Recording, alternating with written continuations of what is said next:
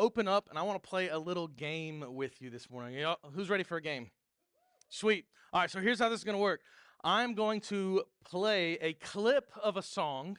I'm even going to put the name of the song and the artist up on the board behind me. I need you to tell me what the song is about as succinctly as possible, Lord willing, in one word, right? So we're going to play a game. Y'all ready? All right, and I just need you to yell it out. Don't raise your hand like, just we're fighting over it. Jesus is probably not the answer to it this morning, just to be honest. All right, here's song one. Here we go.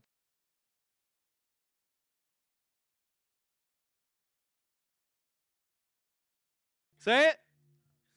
Deceit? Really? Anybody else? Drums. What else we got? Death? Murder? Love? Okay. Revenge? Man, that's good. All right, next. Here we go.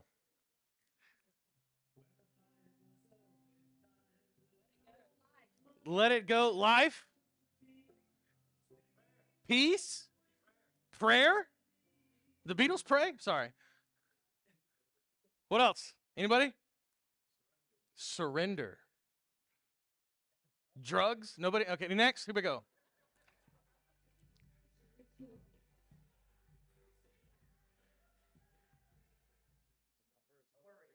Which, by the way, what'd you say? Overrated. That's great. You got to be, anyway. What are we shaking off? Drama, breakups, hate, the haters. All right, last one.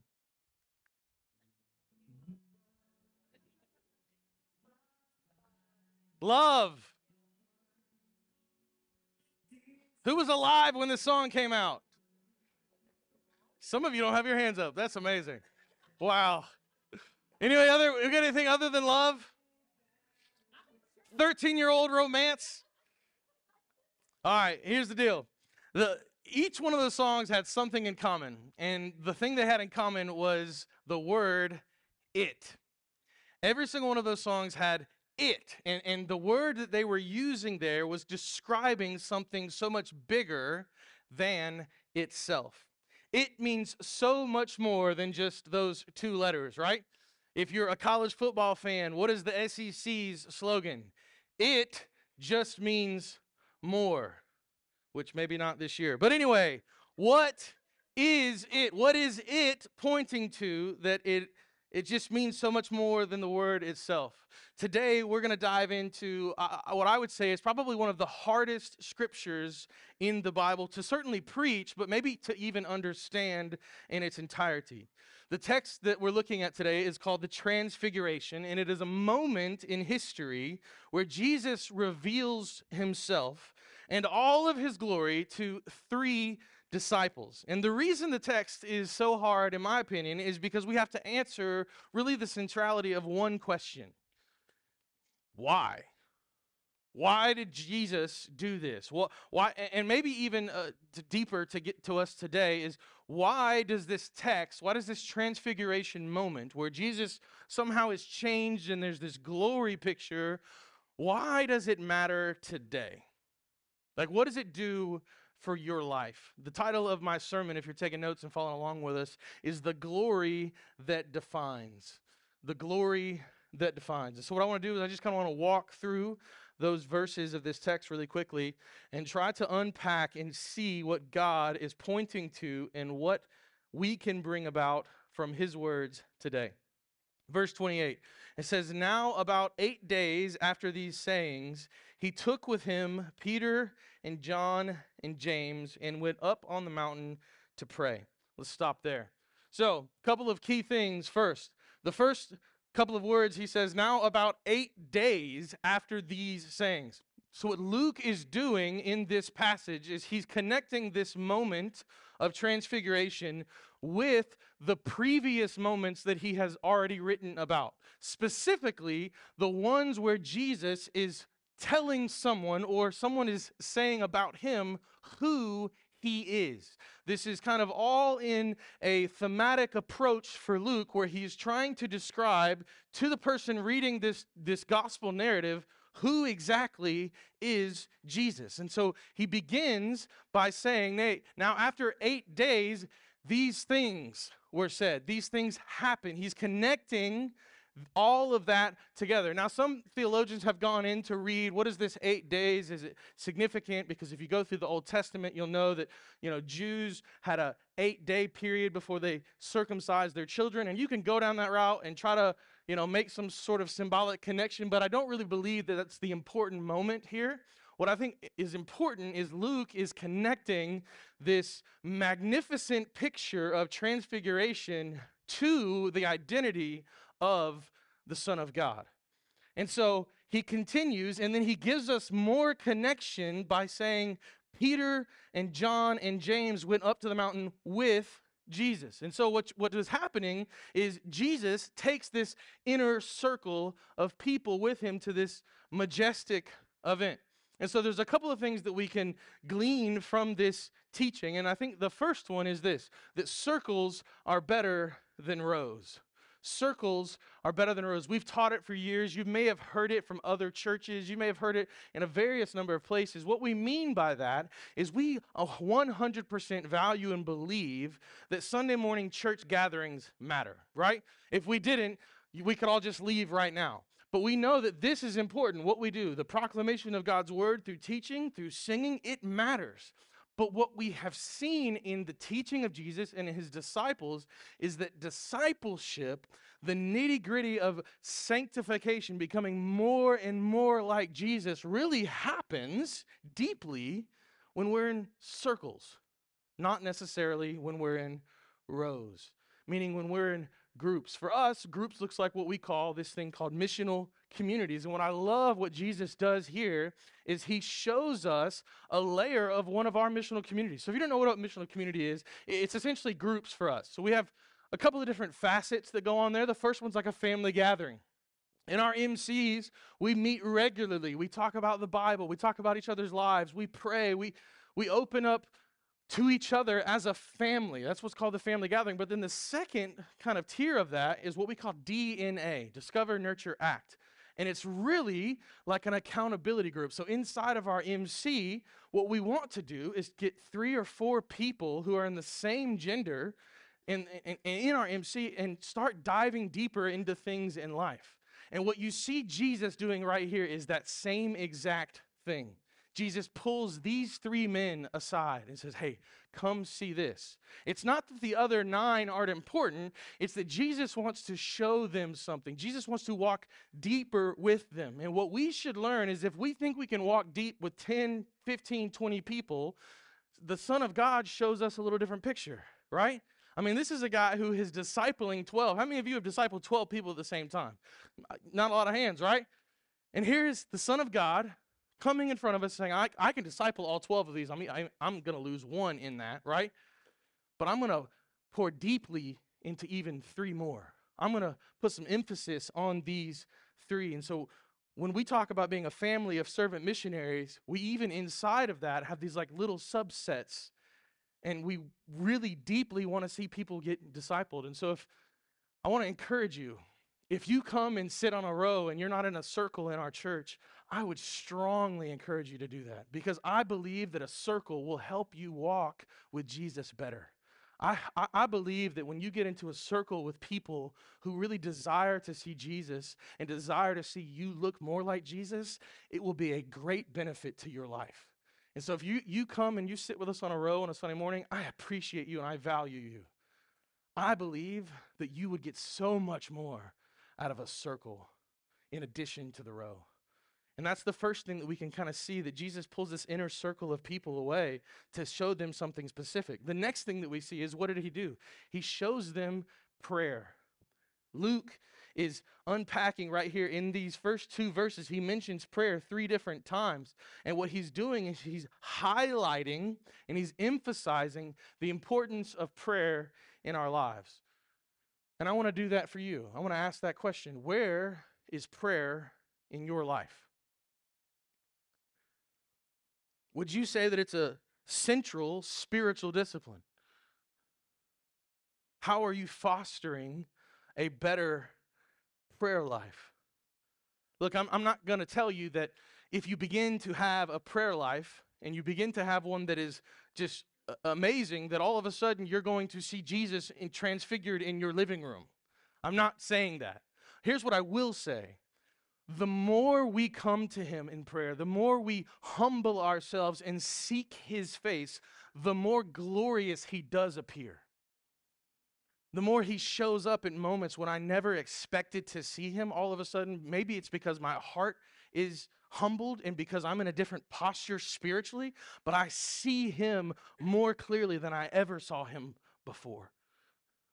And so what prayer can do for you is it can put you in the right space of mind. It can put you in the right heart to begin to not only see God more clearly, but to see the hurt around you and be deeply burdened for it.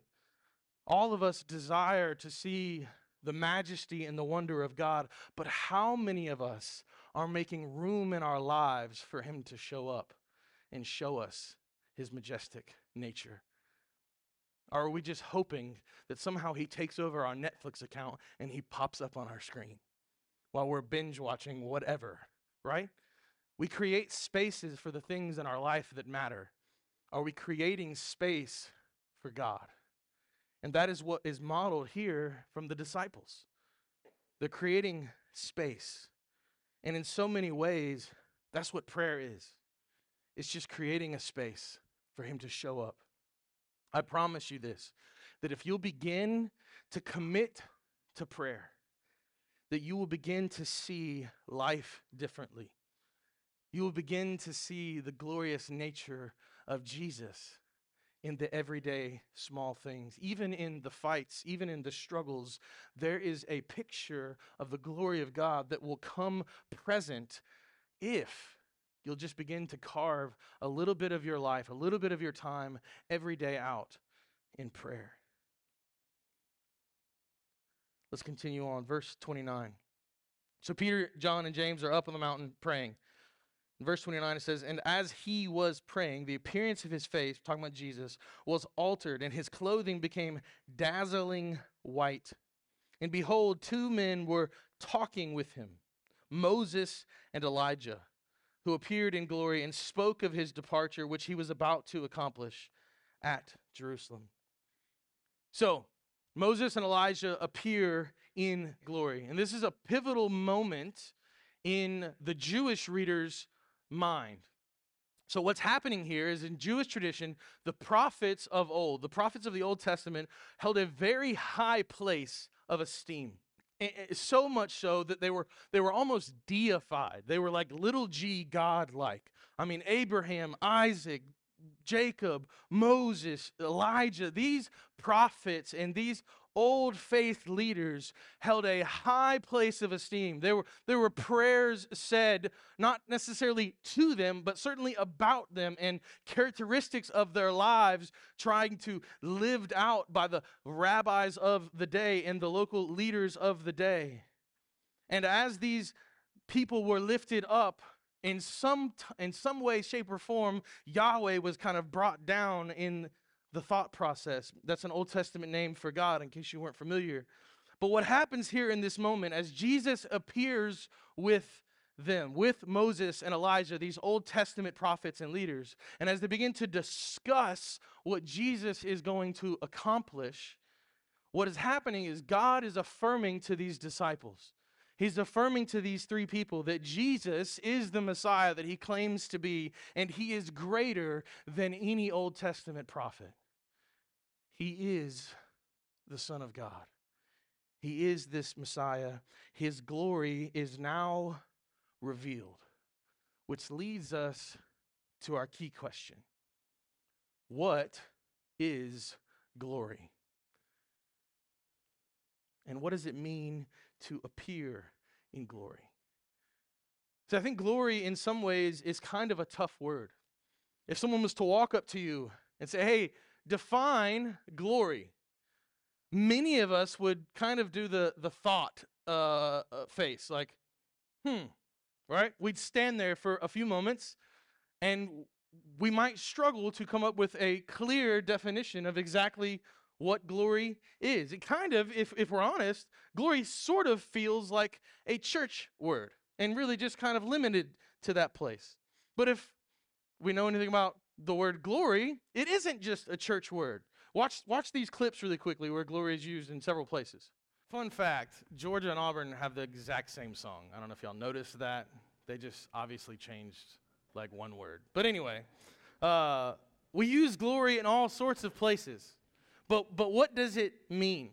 Well, let's go back to the original language. So in the Bible, you primarily have Hebrew and Greek. There's a little bit of Aramaic, but Hebrew and Greek are our two primary languages written in the original text of the Bible. In Hebrew, the word kavod is the word what we get glory, and it's mentioned 189 times, while in Greek you have the word doxa, which is mentioned 148 times. So we have a good understanding biblically what glory is. And so glory in the scriptures really means kind of this weighty, heavy, honorable thing. It kind of points to prominence beyond our words. Glory has this idea that the nature of who you are or what you did is so magnificent that it brings about a radiant essence of your being or your action. Glory points to something greater, kind of like our opening illustration. The word it in each one of those songs referred to something greater than itself. And the word glory refers to something more grand than can ever be said in language. And this is our picture, this is our starting point. So when Jesus displays his glory on the Mount of Transfiguration, we are seeing a picture that, if we're quite honest, I'm not 100% sure that we can completely grasp through words. But let's see another picture of glory. Jesus, in his high priestly prayer, before he's about to be arrested in the garden, John 17, uses this word glory several times. It says, when Jesus had spoken these words, he lifted up his eyes to heaven and said, Father, the hour has come. Glorify your Son, that the Son may then glorify you, since you have given him authority over all flesh to give eternal life to all whom you have given him. And this is eternal life, that they know you, the only true God, and Jesus Christ whom you have sent. I glorified you on earth, having accomplished the work that you gave me to do. And now, Father, glorify me in your own presence with the glory that I had with you before the world existed. Notice that. The glory that I had with you before the world existed. In this sense, what we see, Jesus is using glory as a word to describe the outcomes of his actions, of the sacrifice that is to come, of the payment that he's already paid in serving the Lord so far on the earth. He has done what the Father has asked. And in doing so, he then brought glory to the Father. And Jesus is asking for glorification once again. And I want us to even lean in on the Christmas story and how it reveals that Jesus set aside his glory for just a moment by coming in the form of a child. Look to Paul's letter in Philippians chapter 2, verse 5. Paul, writing to the Philippian church in Philippi, says this, have this mind among yourselves, which is yours in Christ Jesus, who, though he was in the form of God, did not count equality with God a thing to be grasped, but he did what? He emptied himself. He removed the glory by coming and taking the form of a servant, being born in the likeness of men and being found in human form. He then humbled himself by becoming obedient to the point of death, even death on a cross. Therefore, God has highly exalted and bestowed on him the name that is above every name, so that at the name of Jesus, every knee should bow in heaven and on earth and under the earth, and every tongue confess that Jesus is Lord, to the glory of God the Father. Jesus comes as a baby. The invisible God becomes visible. The invisible glory now takes on form. in which we don't give glory to him at first, but through the actions of his life, living in perfection, dying on a cross, dying a death that he did not deserve for you and for me, he then receives this idea, this picture, this weightiness, this kavod, this glory. He empties himself. He was fully God and fully man. The glory of God is likely far beyond our comprehension.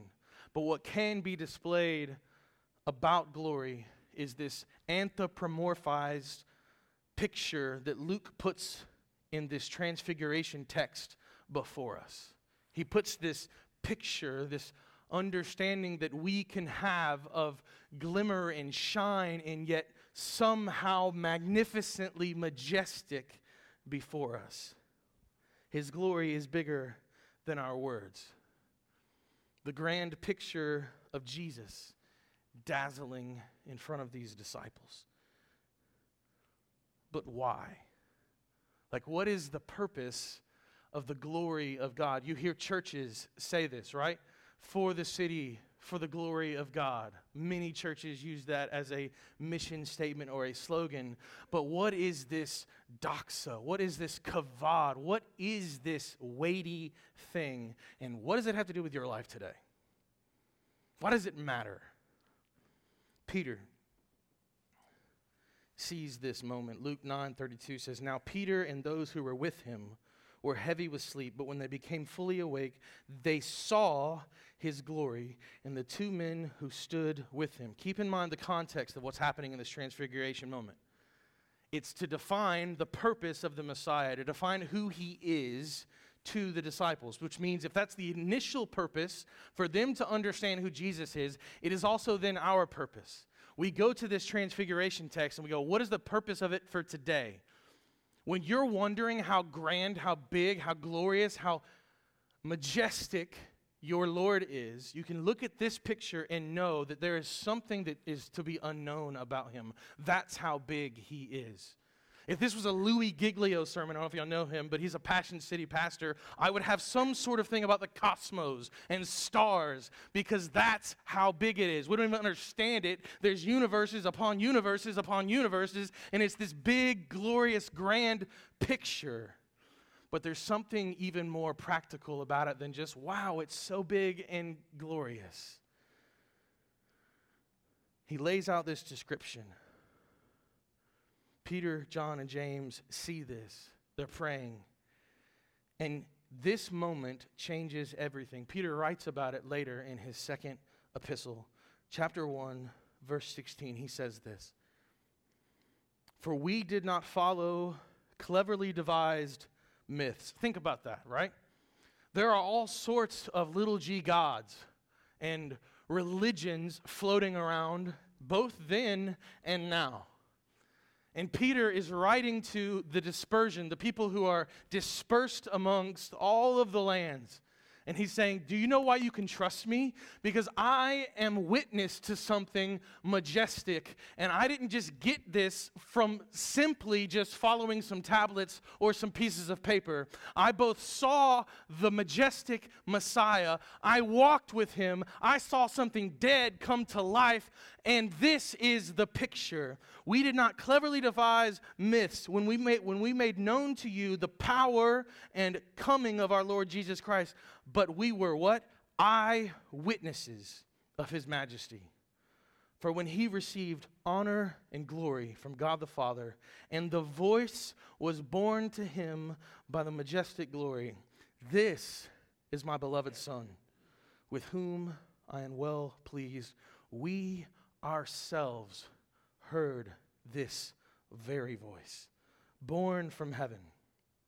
For we were with him on the holy mountain, and we have the prophetic word more fully confirmed, to which you will do well to pay attention, as a lamp shining in a dark place, until the day dawns and the morning star rises in your hearts.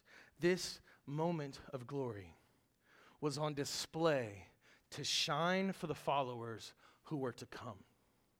The transfiguration is a glorious display shining for you to see who Jesus is. Can you fully understand it? Probably not today. One day it will be a majestic picture, a picture beyond words of how holy and grand our Lord is. It exists now to give you a glimmer, a picture, a small glimpse, so that you can let the world know, because God's glory defines your life. That is where you find meaning. Rick Warren wrote a book, The Purpose-Driven Life. And you can go through it and you can do all the things, but you know what it really sums up to if you go through this New York Times bestseller, 20 bajillion copies sold? That's not a real word, by the way. I know some of you, I saw some of your faces, you're like, is that? Let me Google that. Here's the thing. You could sum it all up. When you are most satisfied in Him, He is most glorified in you. That's what Rick Warren's book sums up to. Another pastor, John Piper, quoted that multiple times. When we go through the scriptures over and over and over again, the purpose of our life is to become less so that He can become more.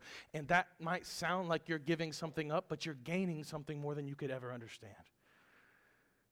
So when we look out in the world, we should see the grandness of who He is. When you look into the eyes of a loved one, you should see the Creator's mark on them. When you see the wonders of the hills and the valleys of His creation, know that He formed them. When you stare into the heavens, give authority to the one who hung the stars. The universe itself is a grand cathedral, and every star declares the glory of God in silent celestial hymns. Jesus revealed Himself to them, to those disciples in that moment, and to you and I, so that we could take His lamp and shine it in the dark places. And the question for you this morning is, will you answer the call? We went to Jesus' high priestly prayer, the first part. This second part, verse 22, is where He brings you into this glory call.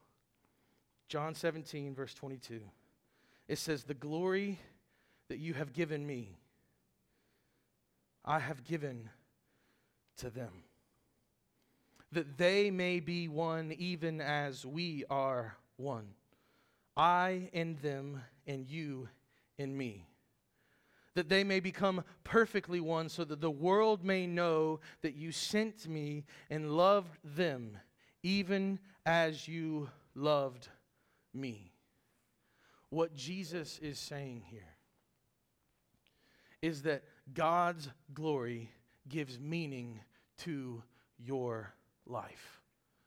God's glory defines. J.I. Packer says this: our high and privileged calling is to do the will of God in the power of God, to the glory of God.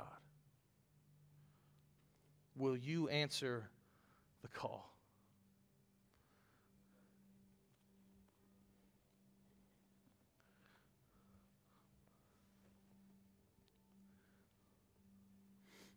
Will you be in relationships with people, not just for the betterment of them or the betterment of you, but for the glory of God?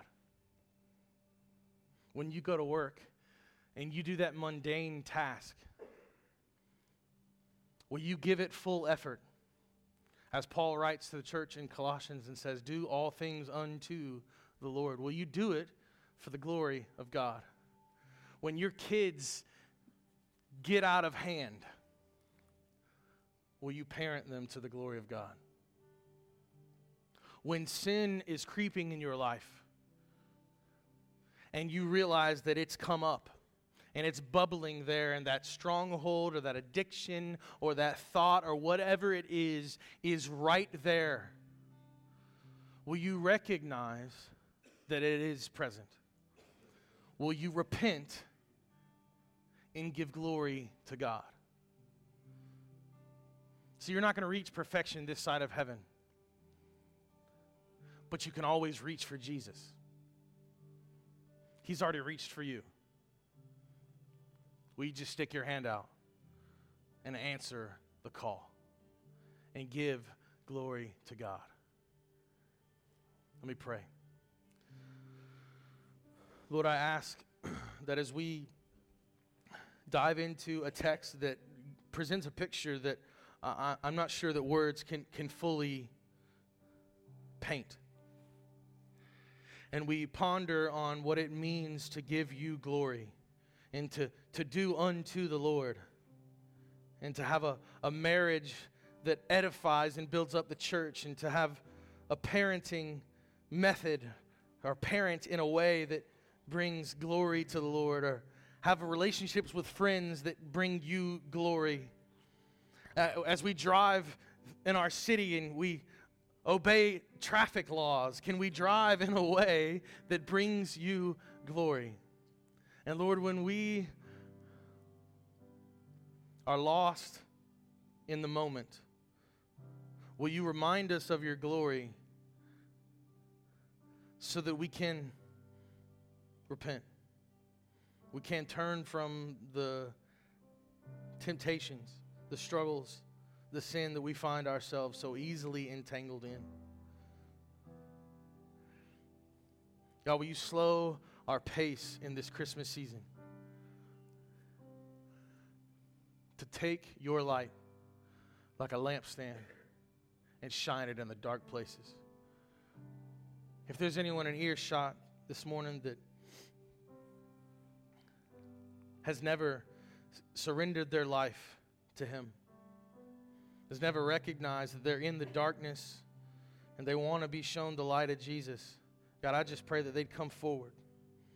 The altar's open. Leaders in the room. God, we want to give you all the glory this morning because you are great and you are good. It's in your Son's name I pray. And God's people said,